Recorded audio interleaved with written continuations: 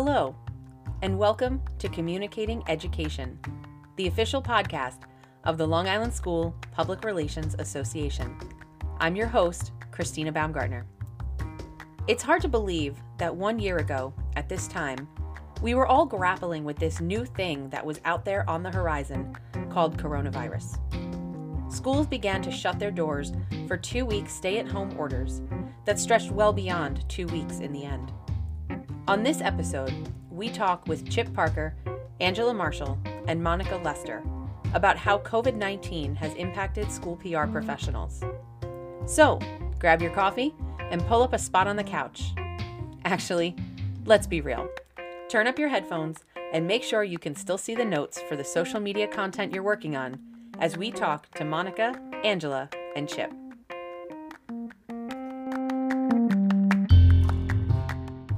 Today on Communicating Education, we are talking with Angela Marshall, Monica Lester, and Chip Parker. So do you guys want to go around and quickly introduce yourselves to our audience?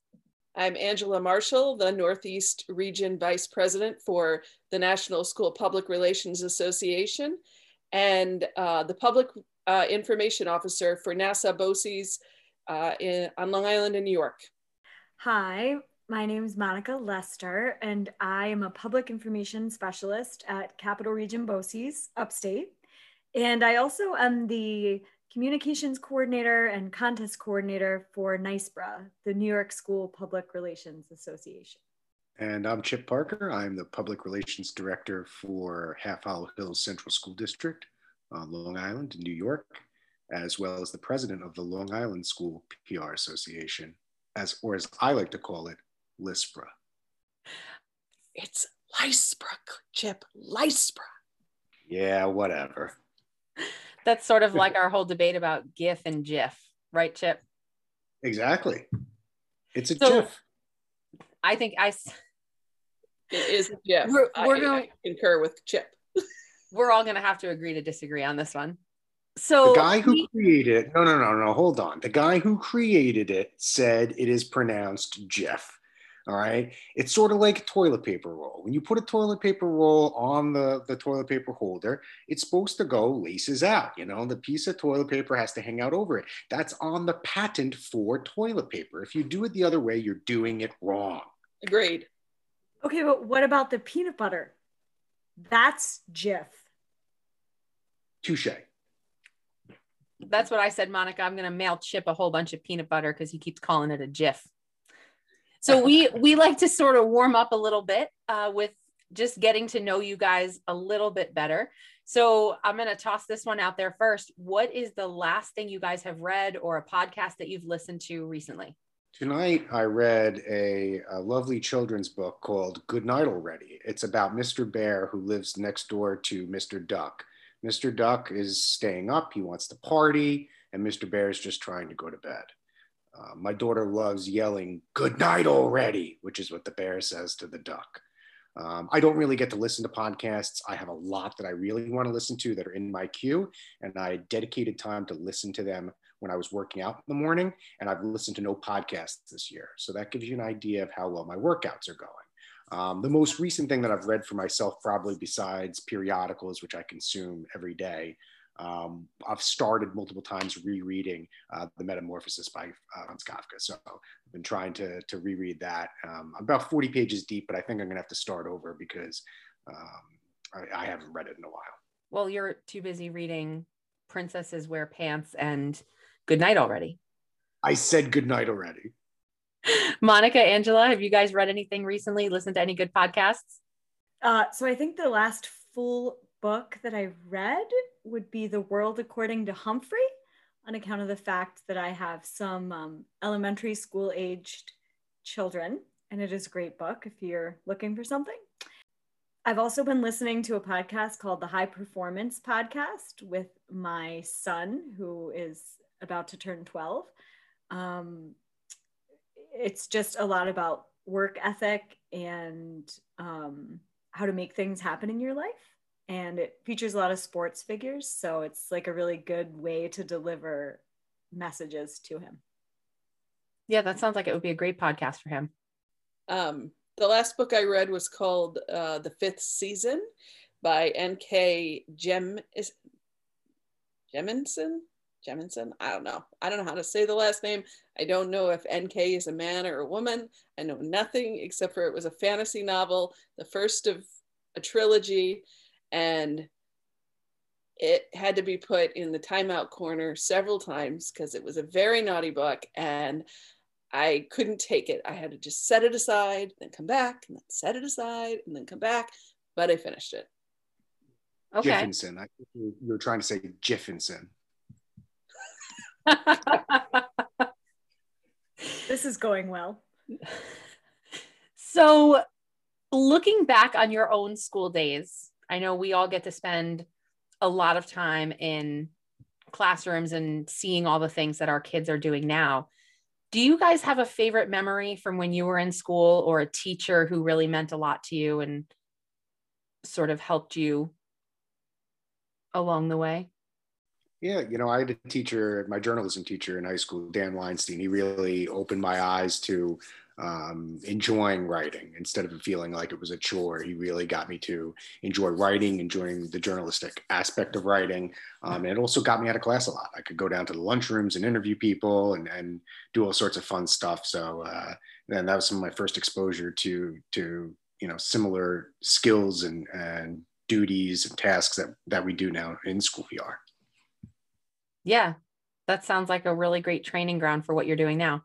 So I have to say, like, I had definitely had teachers in high school that I, like Mrs. McCloskey. I remember she was my English teacher, and I always loved English, which I think is part of the reason that I'm in PR and communications. But I think, like, honestly, one of my favorite memories would be elementary school. I went to like a neighborhood school, so it wasn't huge, and every year we would have open house, and I just remember like the feeling of being in the gym where there would be some kind of like, I don't know, bake sale, and I would get to buy baked goods, and all my friends would be like running around unsupervised. I mean, we were supervised, but parents were talking, and I guess I just remember this like feeling of community. And so that is something that like I still think about a lot when I approach my work, because I think we play a role in that, like giving the district a voice and like, reflecting the community and bringing the community together. I love that, Monica. I think that's a really important point that you just made, that's something that we all play a role in as school communicators in helping to build that community. Well, the training ground was Stephen C. Foster Elementary School in Mount Lebanon, PA. Shout out to Stephen C. Foster. What? So our topic tonight is COVID-19. It has been just about a year now since we first started talking about this whole thing that was out there. We started kind of crazy, right? That is crazy. That in a year. Does anyone else? I didn't mean it was crazy. No, it is. And does anyone else have the experience lately of it feels like it's been 5 minutes, but it also feels like it's been 5 years that we've been doing this? Absolutely. Definitely. We're like nodding without our mics on. So absolutely. So what was the first indication for you guys that something was kind of coming down the pike, and that, maybe there was going to be some kind of impact to our schools? We do this big video every year. It's an awards video, and it means that we go to every single one of our schools, and we have like 18 different programs, and we go in there with the video crew. It's a videographer and me and, whatever. And we started bringing alcohol wipes to wipe off our lav mics in between people that we were filming, and it was just like, well, how do we handle this? There's this contagious thing, we'll bring some alcohol wipes. We were still in the same room. We were still not sitting. We weren't socially distancing from each other. There were no masks, but we had alcohol wipes. Yeah, that's so funny that you say that, because I had a similar experience looking through some old pictures just yesterday. I was going through some photos in my phone from last year, and I found some screenshots I had taken of slides at a briefing that I had gone to about COVID. And I remember just sort of having this flashback of sitting in this auditorium, and none of us would shake hands with each other. That was the big thing, was, oh, you have to fist bump, or let's touch elbows. But we were all sitting in an auditorium together, not socially distancing. There were no masks in sight at that point. And the date stamp on those pictures was March 4th, 2020. So to think that now, a year later, that now it's, nope, you're standing a little too close to me, and make sure we're wearing 2 masks. And it's just so fascinating how much everything has changed sort of almost overnight. But at the same time, it seemed like it took forever for those kinds of things to start becoming part of our lives. Yeah, this is a tough question. I'm really racking my brain trying to think of where that tipping point was, where it went from something else in the news cycle that was obviously serious to something that was really going to alter the way we lived daily. And I'm not sure, besides 9/11, that our generation has really had anything like that really, and to some extent, 9/11 didn't alter your daily life as much as this did. It altered, psyche and all these other things, the way you traveled, obviously, national sentiment. But the effect on such granular pieces of your day-to-day life was tremendous. So I was racking my brain when you said that to try and think back what it was. And really a tipping point for me had to be as the chorus of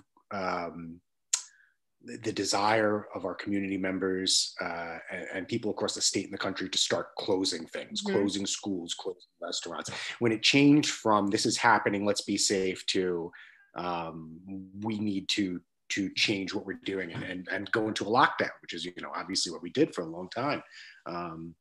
That really, for me, was the tipping point, is when you heard that cacophony of voices from your community saying, we need to close schools. I think that for me really was a real tipping point, that it wasn't something we were going to need to change or pivot or frame, that we were going to need to stop and rethink how we did everything. Yeah, I think that was something that was sort of unusual, because even 9/11, my school didn't shut down for 9/11. We stayed in school for the rest of the day. We were in school the next day. In terms of that sort of routine, that didn't have that sort of impact on, like you said, the day-to-day realities within our buildings. Monica, did you have anything? I know you had maybe sort of even a little bit of a different experience, being a little bit upstate as opposed to on Long Island, what we went through here with the timeline. Well, so it's interesting because as part of my job, I work on what we call portfolio projects, which go out to a larger audience of school leaders. And I just looked back. We released a document that I worked on March 8th, and it was called Guidance for School Leaders Regarding COVID-19. And it was like an internal document that was meant to talk about like operations and preparedness and communications. And it was everything we knew at the time and how you should communicate.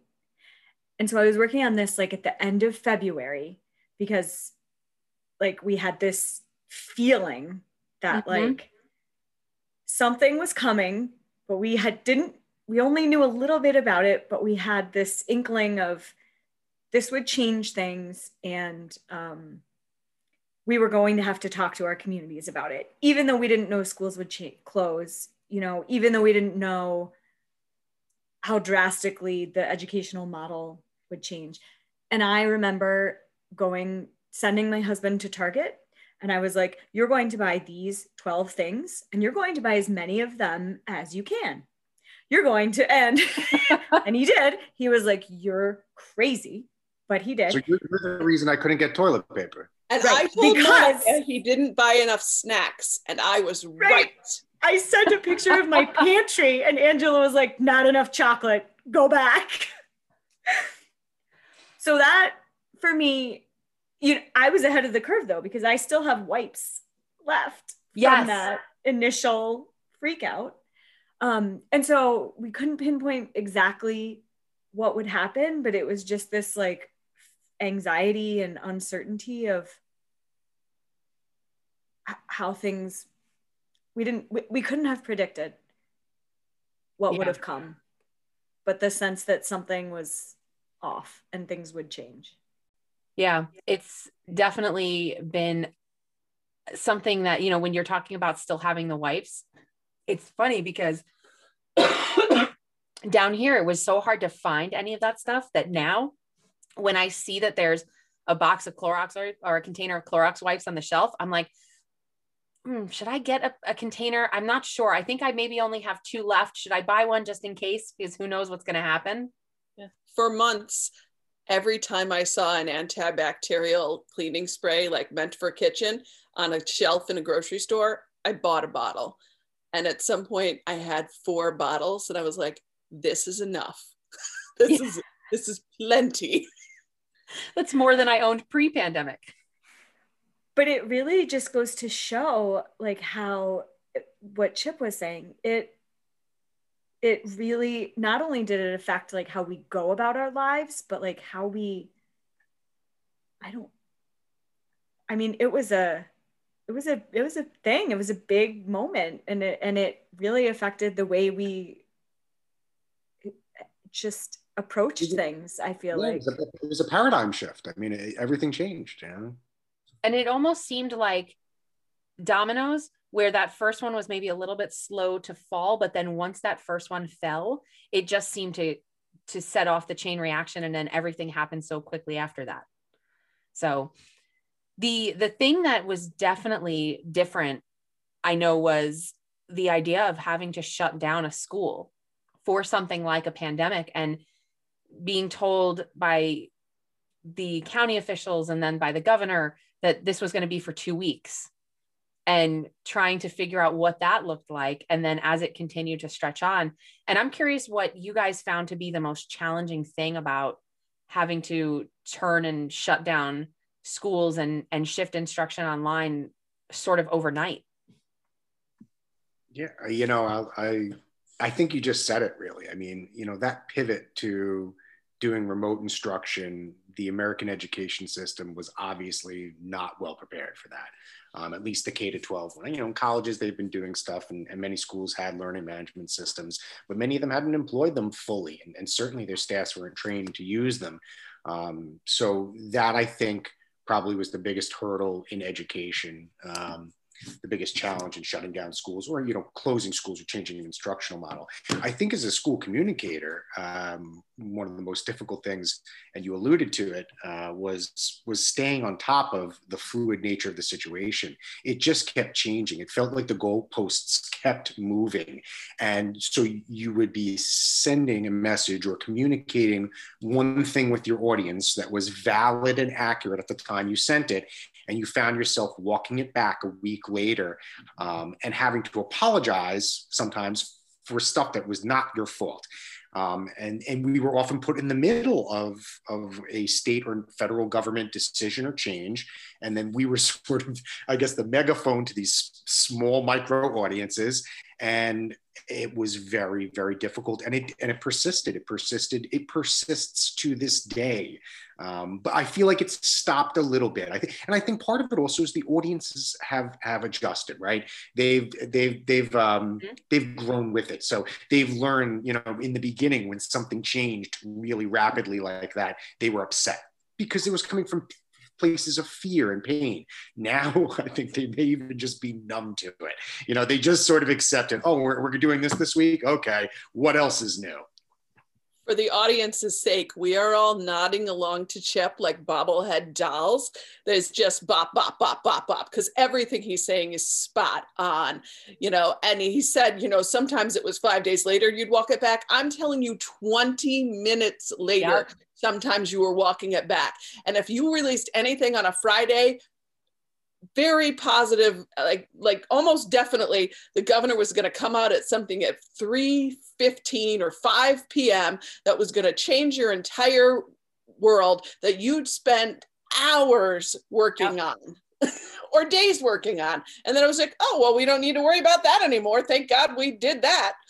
Yeah, I was going to say sometimes, you know, those press conferences were so must watch TV, I guess, for the longest time. And sometimes I'd be working on a message and we'd sort of have an inkling that maybe something was coming out. Maybe we were hearing that something was going to change. And then, we're working on putting out one message. And then we hear at the press conference that, oh, we're being extended for another 2 weeks, or, oh, this now is changing. And so we need to communicate that to the families. It was definitely something that was interesting to try to keep up with. And I think the other challenge was being able to communicate some of that critical information with families about how do you get devices? Can we still feed your kids? How can we still feed your kids? Because there are so many kids that rely on schools for that meal every day. And so things like that, to all of a sudden have to shift and pivot and start telling that story about how they can do that was also a big challenge.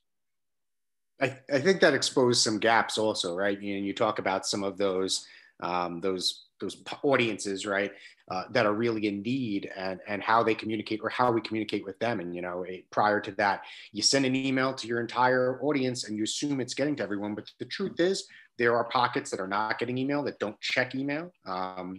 And now you're trying to communicate with them about getting devices, getting access to Wi-Fi, getting food, some of those, pockets of the community that were in the most need. How do you now get those messages to them and make sure you're getting it? You saw some unique approaches down to assistant principals calling them or showing up to their houses to drop stuff off. There was really rethinking the channels that you communicate, really, really thinking about how to get to your audiences. From some of the macro stuff that we do all the time, and let's get this message out to our whole audience. Now you're really thinking, how are we going to get this important, critical information to these groups that really need to hear this today? Yeah. Monica, what were some challenges that you faced in this whole process? Well, I think Angela and Chip have definitely touched on many of them, but one that comes to mind would be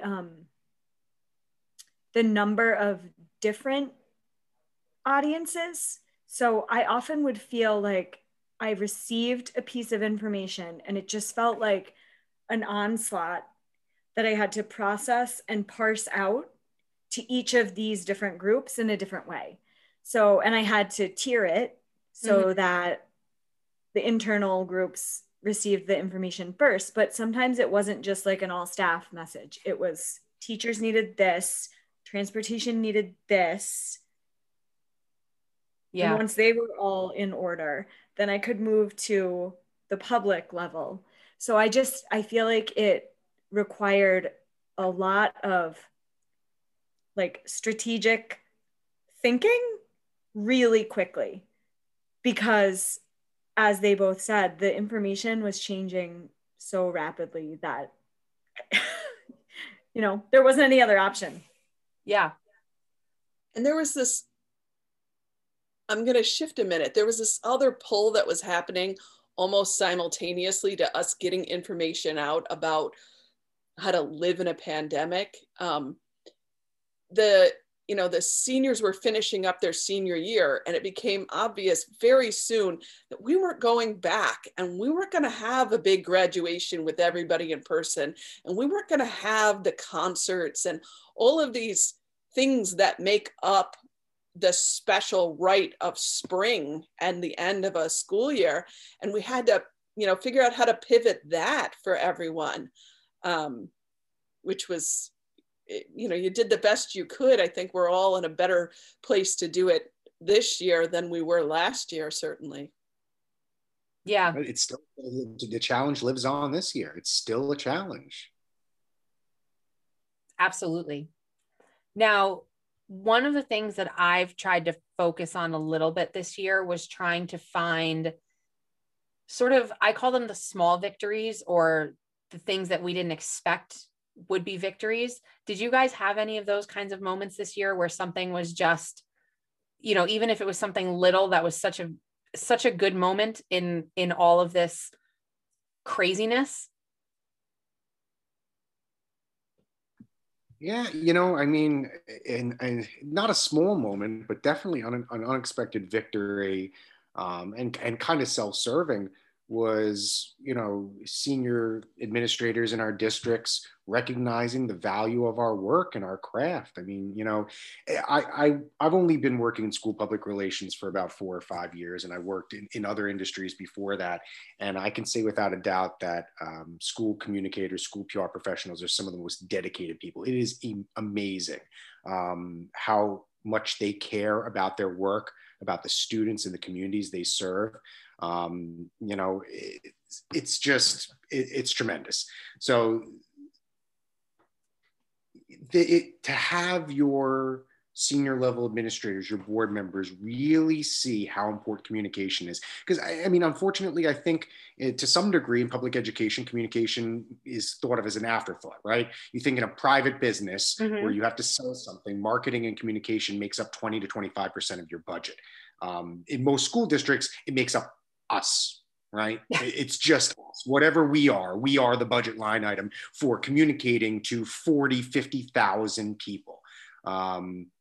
So to have them sort of see really the value of thinking through messaging, thinking through how to deliver that messaging, how important that is, how much money we had put in the bank by shining a light on the positive things we did, our school districts did, our students did, and how that paid it forward when we needed to call out on that. We are here for you, the trust that we built. That emotional capital that the PR programs build up with our communities all throughout the year during normal times. And I think that went a long way to helping in a lot of these communities with, that trust factor that we were doing what was best for the kids and giving us a little bit of that leeway and patience with us when we had to make tough decisions and decisions that were maybe not popular. Monica, Angela, did you guys have any unexpected victories this year throughout this whole crazy time? The first time I ever ran a staff live stream, who knew what to expect? And we had some technical difficulties, but there were 2,000 people listening. And we were like, 2,000 people, okay. Hi. So it was, we have a staff that at any given time could have 5,000 people, but 2,000 people is a huge turnout to hear what, our leadership has to say. It was about reopening schools. And, it was in June because we were bringing back our administrative office staff first. So, but I think safe to say some of our educational staff were listening in and hearing what was going to happen to them, like what they could look forward to because of what was happening. And in fact, we were announcing that we were pushing back our start for 15 days. So the news was well received that we weren't going to have them back in quite as quickly because we were going to do some things that they had asked us to do. But just the sheer volume of the ability that live streams and all of this Zoom and webinars and things that we had to learn on the fly, and that the access that they gave to us, I think was tremendous. It changed everything, not everything, but everything about the way I work for this year and probably forever. Yeah, absolutely. So I don't want to keep everything here on a theme, but what I will say is that, of course, I agree with Angela. I changed I changed so many things about my day-to-day, and especially the technology aspect. And I do feel like we, as a collective profession of school PR, are more valued than ever. I think maybe one of the victories for me was finding stories when I didn't expect to find them, because just one day a group of people showed up at the high school parking lot with signs and banners thanking the people who were preparing the food to be delivered to the community that was in need.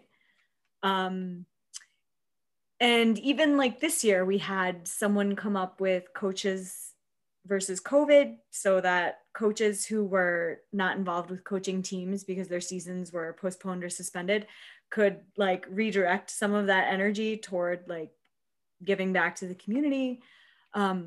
So there was a lot of like difficulty and frustration and learning of new platforms and long nights.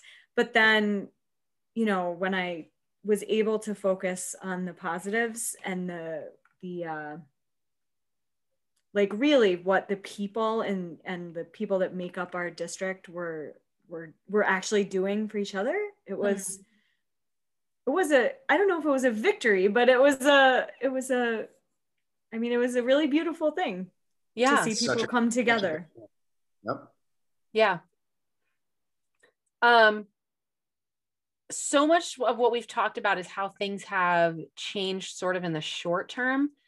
And I'm curious, has any of what we've gone through in the last year changed the way that you're going to do your job going forward in general, even in precedented times? Are there any things that you've learned over the course of this whole pandemic experience that you're going to take with you and use to change your job moving forward? Well, I can say it's interesting because a big part of this, I think, for a lot of people, not everyone, was working at home, working remotely. And so, I mean, it's kind of on a personal level opened up like a different world for me, because I'm able to work more, but I'm able to see my family. Mm-hmm. And so that has been a definite shift that I hope I can keep. You know, I work home some days, but office some days, but it created like an unexpected balance, you know, in my life where maybe it didn't exist before. That's awesome. Yeah, I think we all sort of got thrown into that work from home situation that I don't think anybody who works in education would ever expect to find themselves in. So I think that was definitely a quick shift that we all had to make, but I love that it helped you find some more work-life balance, Monica. That's a small victory. Chip, did you have any? I'm cheering. We're cheering for you. But for me, it was more of a personal thing, not so much how I carry out the work of communications, but more the evolution of the role. You know, I watched the role that I served within the organization evolve and change. A lot of the sort of tactic level things that I had done to fill time disappeared. You couldn't be in a school walking around taking pictures. Your time needed to be dedicated to thinking strategically about how to handle things, to be paying attention to the news conferences that were going on every day so that you could be a trusted ear and offer good guidance to your leaders. So it's changed, you know, it's changed the way cabinet and leadership level members of the staff look at you. They come to you with questions. How would you handle this? Absolutely. What should I do with this? Yeah, you know, it's very that's more a personal thing, not a scope thing for us as a field. But I think many people probably experienced that. I hope they did.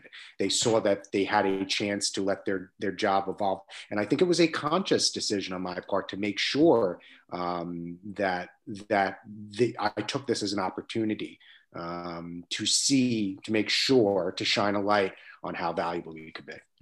We're bobbleheading again. Yes. Why does it always happen with Chip? I don't know. What is Chip? The Chip GIF guy? Is that insightful? Maybe that's it.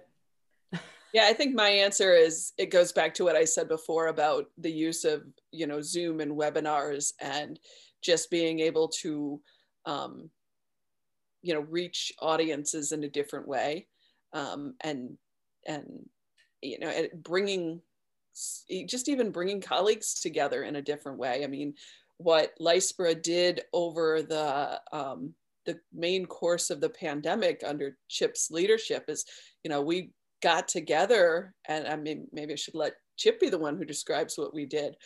We got together and we supported each other, and people shared their stories of, what they were dealing with, but we also offered advice. There was just a ton of advice. We learned from each other.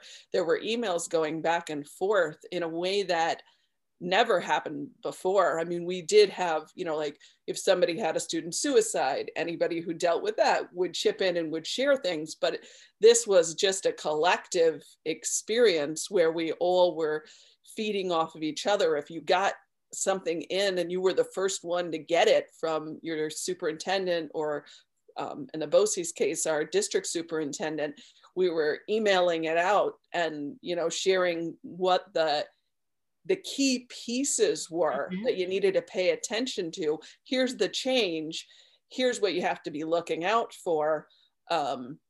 Here's what we're telling our community. I mean, people were wholesale sharing their communications that they were sending out, and then you could just modify them for your community. And that was so critical at a time when you could spend hours on a communication and then have it wiped out by the next decision. So if you weren't having to invest, like if everybody sort of took a turn, not intentionally, but, you took a turn because you were the one who had it, and everyone could share in it. And then someone else had it the next time. Yeah. So it was, and I hope, that continues to some degree once we're done with this. You say done with this like we're ever going to be done with this, Angela. You're very optimistic. I'm getting my second vaccine on Thursday, okay? Angela's very optimistic. I was going to say that I knew all of you individually prior to the pandemic, but I really feel like I got to know each of you so much better because I talk to you so often. Yeah. I felt like I have better relationships with colleagues, and that I value. Yeah. And I think that was one of the things that was so important too about those Zoom calls that we started doing, was it wasn't just about sharing the information or just about, and getting advice or asking questions. It was also just an opportunity to realize that there were other people out there that were going through the same thing. And that in some ways, our jobs are so different than a lot of the other jobs in our district. And sometimes it's hard to explain to even the people that you work with in your district who have different roles, exactly what your job is and what the stresses of your job are. And so to have those people and to be able to sort of deepen those relationships with people who just get it because they're also doing it, I think was so valuable, and something that I hope that we're able to continue doing as well, because I think that that's something that has been amazing to come out of this whole really awful situation. So, and I'm also is anyone else loving the opportunity to sort of jump in on these PD opportunities that other states SPRAs are doing? Because I know I'm going to Indiana's conference, which is something I never would have been able to do. And they have they have some really interesting sessions. And there was an opportunity for non-members to sign up and attend. And I said, take my money and teach me. Wow. That's cool. It's interesting because NYSBRA's typically we would have a 2-day conference in the spring, but the whole thing has been a series of online sessions that's rolling out this spring. And we have had people from other states join us. Yeah. Which is great. And I'd be remiss if I didn't take the opportunity to plug the National School Public Relations Association's seminar, which is now for the first time ever going to be a hybrid. You could go in person or you can stay home and, do it from your office if you aren't able to make the trip. So that's another evolution that's happening. Yeah, there's really been a cornucopia of professional development opportunities. And really, if you don't take the time, find the time, carve out the time to take that opportunity, you're missing it. And it's in part been sparked by by this pandemic, by this situation. Yeah. You know, there was a need for it beforehand, but this really showed the need for all these different parts of our tool set that could be sharpened, and people have shown up and done it. Yeah, I mean, I think that there's just use the word cornucopia. I used cacophony earlier too. I've been going off on my SAT, my verbal SATs right now. Yeah, I think Chip's absolutely right that there's always been this need for expanded PD, especially for school communicators. And the fact that this pandemic has kind of given us that opportunity to really be able to explore that avenue and provide those opportunities in a new way that maybe we wouldn't have even taken the time to figure out a year ago, I think has been so valuable. So I want to ask one more question as we wrap up, because I'm always curious. I know they say hindsight is 2020, but if you could sort of jump in the TARDIS and go back and tell yourself in December of 2019 that this thing was coming down the road, you probably wouldn't believe yourself. You probably would say there's no way that this global pandemic is going to happen. But if you could get in that TARDIS and tell Chip and Angela and Monica from December of 2019, here's what's coming, what would you tell yourself to do differently? So I think for me, and this is even outside of the pandemic, this always proves to be a challenge for me, but it really stood out in the pandemic because of how fast-paced and consistent and fluid, you know, the volume of work was. The fourth step in the PR process, evaluation. So I have a hard enough time evaluating my campaigns or things that I do in a normal year because of the bandwidth issues. But this was a whole different animal. And there were so many points along the way where I think stopping and evaluating really could have helped the next step. And I wish that I could have found the time to do that, or to convince the people that were surrounding me and making decisions of the importance to stop and look at what we just did, see what worked, see what didn't work, because it's going to impact the next thing that we do. And then also sort of canonize some of that, right? Write down all these things that you did, these steps. I mean, I'm big on processes. I love establishing processes, making things turnkey. And I feel like I missed the ball on a few of those things. You know, I could have really gotten those processes down in an evaluation step so that the next time I encountered something similar, I wasn't scrambling, looking through my inbox, trying to find a certain set of keywords to know, what did I do? What did I do? How did we get through that? That I think would be the big thing that I would tell myself, and I do tell myself, evaluate. Yeah, Angela and Monica, what would you guys go back and tell yourself? So I think I would have told myself to relax, and that it would actually be okay. It wouldn't be easy, and there would be no way to predict what was coming, but like to just have allowed myself a little more to sit in the, like, you hear that term, like just sit in the discomfort and sit in it and know, okay, I have the skills. Yeah. I can do this. Just relax, because it was all consuming. And I think many of us could say, like, it took a toll, like mentally, physically, relationships. It's a bobblehead. Yep. It really took a toll. And not to say that we had it the hardest of people working through this pandemic, but it had its challenges. And so I think if I had, you know, hindsight is 2020, if I had known what I know now, that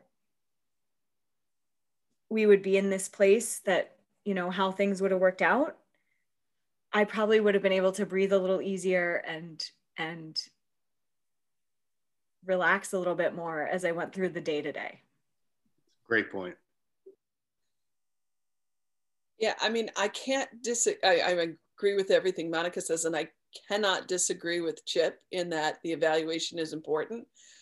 But I did my very best every single day, and I couldn't do it all. So I cannot fault myself for not doing the things I didn't do. You know, I just can't. I can't work up and any kind of angst over what I didn't do. I did the best I could. I did it every day.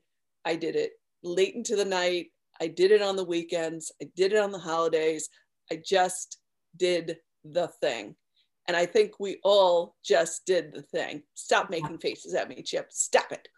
No, I'm head bobbing over here. That's, you know, and I needed to hear that. That's helpful. Yeah, it was such an emotional time. Everybody was stressed beyond belief. And some of us had the good fortune to have people in our organizations who really supported us and backed us up and encouraged us. And I 100% had that. And I know how lucky I was because other people didn't have that. And it's so crucial. It made the whole difference in the pandemic for me that I had that support, and I know I have it going forward too. Yeah, I think that's a really good point. I felt that too, you know, surrounded by people that believed in you. It reminded me sort of to what Monica was saying, where you'd hit something, you go, how am I going to do this? And then you'd remember, I did this last Tuesday and I can do this and I am that good, you know? Excellent point. Yep. So I think that's a really great point to end on, that we all just did the best we could through a situation that I don't think anyone could have ever seen coming, and that I don't think any of us could have really prepared for. So thank you all for coming on today and talking about this with me. And we look forward to seeing you guys again soon. Let's do it again in a year and see where we're at. All right, I'm going to put it on my calendar. I'm going to say the most 2020 thing ever. I'll send out the Zoom link. All right, guys, have a great day. Thank you. Night.